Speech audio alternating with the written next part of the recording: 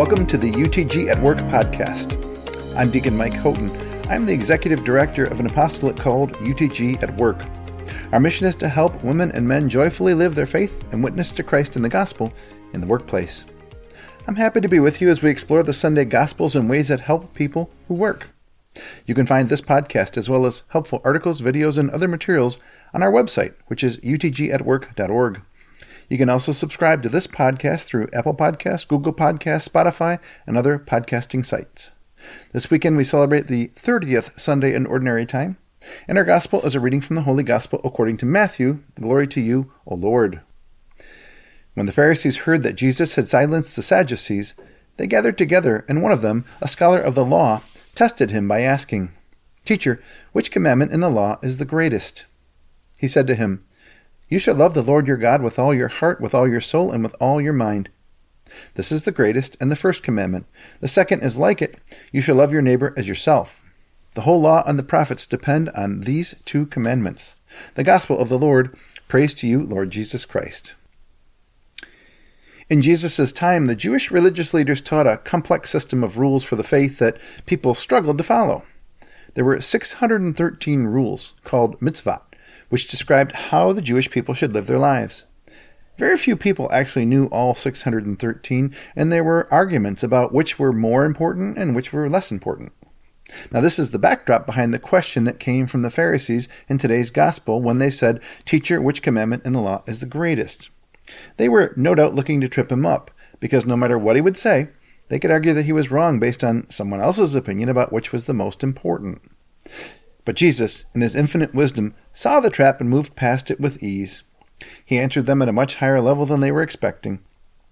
Instead of picking one of the 613 to be the greatest, he summarized the 10 commandments in a very simplistic way. He said that the greatest was to love God, which summarizes the first 3 commandments, and that the second was to love your neighbor as yourself, which summarizes the next 7 commandments. This was an incredibly wise way for Jesus to respond, because he knew the duplicity in their question and spoke instead to what really matters. And Jesus didn't just say this to them, no, he demonstrated it as well. Ask yourself, where are these 2 commandments made most visible? Where does love of God and love of neighbor reach its pinnacle? On the cross. Jesus went to the cross out of love for his Father, who wanted him to give up his very life for our salvation. And there, because of his great love for us, he bore our sins so that we could be forgiven. He went to the cross because of his love for God and his love of his neighbor. There's no greater sacrifice, and there's no greater example of the 2 greatest commandments which he speaks about in today's gospel. The approach that Jesus uses here in today's gospel is one that we can all learn from. He didn't engage directly in the question he was asked, but rather spoke to the premise that drove the question being asked in the first place. He knew full well that the 613 rules were overly complicated, so why even bother arguing over which of them is the greatest? Instead, he focused on keeping the discussion where it was most beneficial. In fact, he did the very same thing in last week's gospel when he was asked about whether it was lawful to pay the census tax to Caesar or not. He didn't answer that question directly either, but rather he went to the need to give to God what belongs to God. What Jesus shows us in these examples, and others like them, is that sometimes we need to pull out of the minutia and look at the situation from a much higher level. From that vantage point, we see things in a different light, and more importantly, we can help others see things in a different light. Jesus alluded to the need for this kind of creativity when he told his apostles, "I'm sending you like sheep in the midst of wolves, so be shrewd as serpents and simple as doves." How blessed our world would be if everyone had such wisdom and insight. Far too often we find ourselves arguing over details that are tangential to the real issues we face, rather than cutting to the chase about what's truly at stake. Our world is full of fiercely debated issues which are just like those that Jesus rose above. It's not that they aren't real issues, they're very real.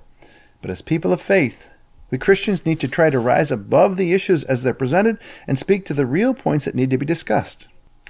For example, consider the boycotts of Bud Light and Target. Without question, battle lines have been drawn on these 2 issues, and they're very real issues. I myself have strong feelings about what these companies have done, and I'm sure that many of you do as well. So people will joyfully pounce on other people and ask, "Are you going to buy their products?" Whether the answer is yes or no, someone's ready to argue. We see social media jumping on these boycotts both for and against with anger and ferocity.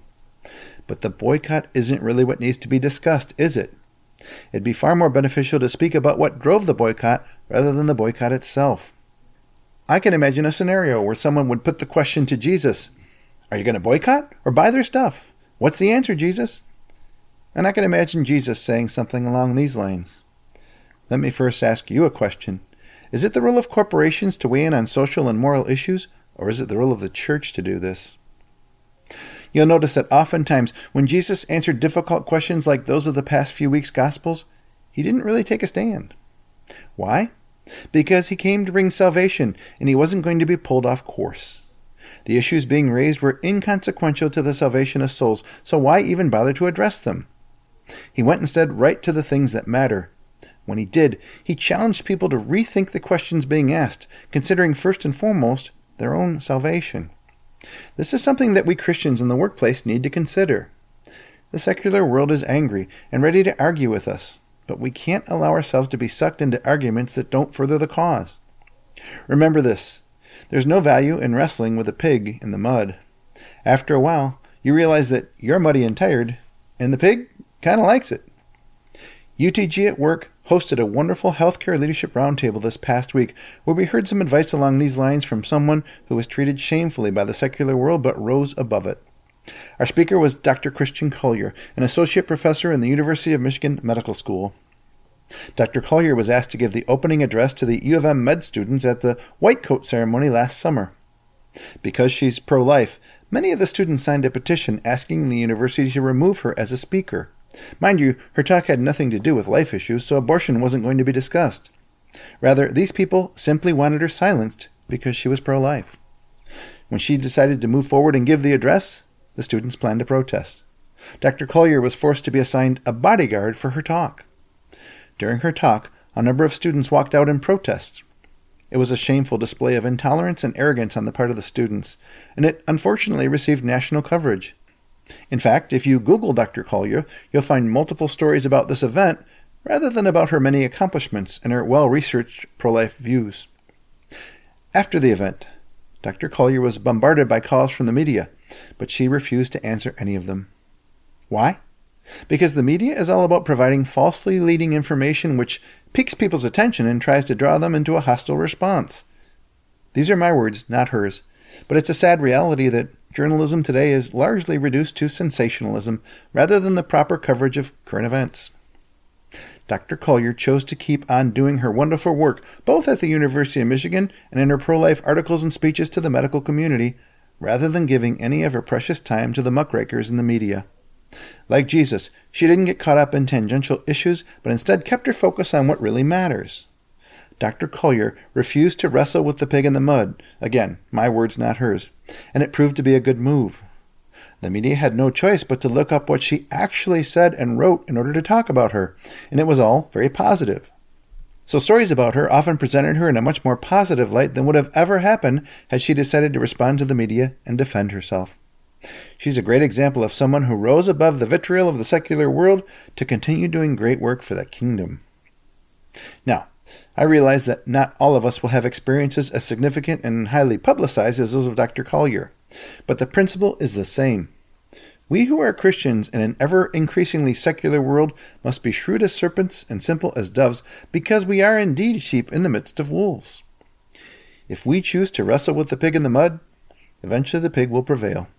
We can't let that happen. We need to rise above the questions being asked and see the problems of our time from a higher level. This is something that we learn from Jesus himself, and we are all blessed to have his example to learn from and to emulate. Thanks for joining me for this week's UTG at Work podcast. I look forward to meeting again next week. In the meantime, I encourage you to boldly live your faith in the workplace in the week ahead. I'll pray for your success, and I ask that you pray for the success of this UTG at Work apostolate. If you want to learn more about us, please visit utgatwork.org. Now go in peace, glorifying the Lord by your life.